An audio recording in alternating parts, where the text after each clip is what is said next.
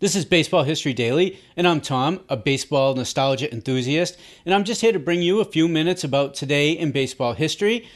And here's my co-host Robin to jump into today's highlights. On July 30th, 1990, Commissioner Fay Vincent places New York Yankees owner George Steinbrenner on the permanently ineligible list. Steinbrenner was suspended for paying a private investigator to dig up dirt on Dave Winfield. Bud Selig would reinstate the boss in 1993.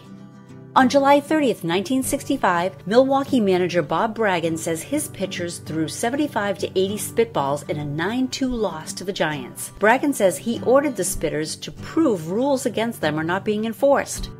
On July 30th, 2009, a story appearing in the New York Times alleges that Boston Sluggers David Ortiz and Manny Ramirez are among the 104 major leaguers who have tested positive for performance-enhancing drugs in 2003. The test results were supposed to have been confidential, but Alex Rodriguez's presence on the list had been leaked earlier in the year. Ortiz claimed he was unaware of the positive test 6 years earlier and denied using steroids. On July 30th, 1969, Hank Aaron blasts the 537th home run of his career, moving him past Mickey Mantle on the all-time list.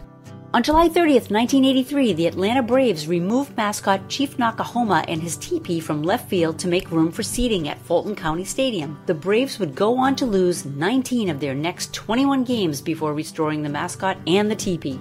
On July 30th, 1909, after winning 13 in a row, Christy Mathewson loses to Pittsburgh 3-1, giving up 4 hits and 3 runs in the first inning. Red Ames relieves in the second. Mathewson's record is now 15-3. On July 30th, 1960, just as he predicted, Philadelphia pitcher Art Mahaffey, just called up from Buffalo, picks off the first batter to get a hit against him. Then, with the next batter to get a hit, he does it again. Curt Flood and Bill White are the base-running victims, but St. Louis still wins 6-3. In his next game, the first batter to get a hit off Mahaffey will be Jim Marshall, and Mahaffey will pick him off as well. On July 30th, 1959, Willie McCovey makes his Major League debut for the San Francisco Giants. The young slugger faces another future Hall of Famer, Robin Roberts of the Philadelphia Phillies, and goes 4 for 4 with 2 triples. McCovey's impressive debut helps the Giants to a 7-2 win over the Phillies. On July 30th, 1980, J.R. Richard of the Houston Astros suffers a stroke while working out at the Astrodome. Doctors perform surgery to remove a blood clot from behind his right collarbone. Although Richard will return to pitch in the major leagues, he will never regain his previous dominance. 11 years later to the day, Boston reliever Jeff Gray becomes lightheaded and collapses to the floor, also suffering a stroke. Gray would undergo rehab and in 1994 became a minor league pitching coach. On July 30th, 1968, Roberto Clemente makes an impossible catch in Pittsburgh's doubleheader sweep of the Braves, so says manager Larry Shepard. The grab is described by Les Biederman in the Pittsburgh Press. The one play that brought the fans up screaming was a Roberto Clemente fielding special. Mike hit a shot off Steve Blass that was headed for the right field wall near the 375 mark. Clemente took off in pursuit and ran as hard and as fast as he could. Just as he approached the wall, Clemente reached up and caught the ball, still with his back to the diamond. He crashed into the wall, bruised his chin, and fell down. He was stunned for a second, but held the ball. That was July 30th, this day in baseball. Our extensive collection of radio broadcasts captures the game's most iconic moments. They are retold to you by those who lived it. These broadcasts narrate more than just a game. They paint a vivid picture of the era and the legends that shaped it. Have a quick listen. Brought to you direct from Comiskey Park. Speaking to you from Crosley Field in Cincinnati.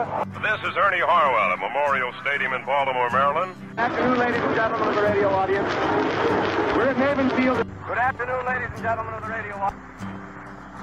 Today we're out at the Polo Grounds, that historic old home of the New York Giants, nestled in the lee of Coogan's Bluff on the island of Manhattan. Hi there, everybody. This is Rob Kiner. Welcome to another big league game from Houston, Texas, here at Colt Stadium.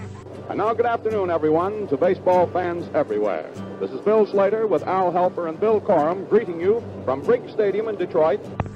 Good afternoon, ladies and gentlemen. Fred Husing at Sportsman Talk. Welcome you to another baseball broadcast, brought to you direct from Wrigley Field. Well, it's another beautiful day here in Yankee Stadium. This is Ben Scully, along with Jerry Doggett and Al Helper, inviting you to stay with us now. Excited to start listening to some of these games? Just come on over to members.thisdayinbaseball.com and join us today. As we wrap up today's show, thank you, Robin, for today's highlights. You can find her for voiceover work at robinsays.com. And if you enjoy the podcast, please help me out and do one of 3 things. Follow, subscribe this podcast, and leave a review. It really helps. Share us with your baseball friends. Let them know about us. Or jump over to members.thisdayinbaseball.com. Join our email list, community, and our family of baseball podcasts.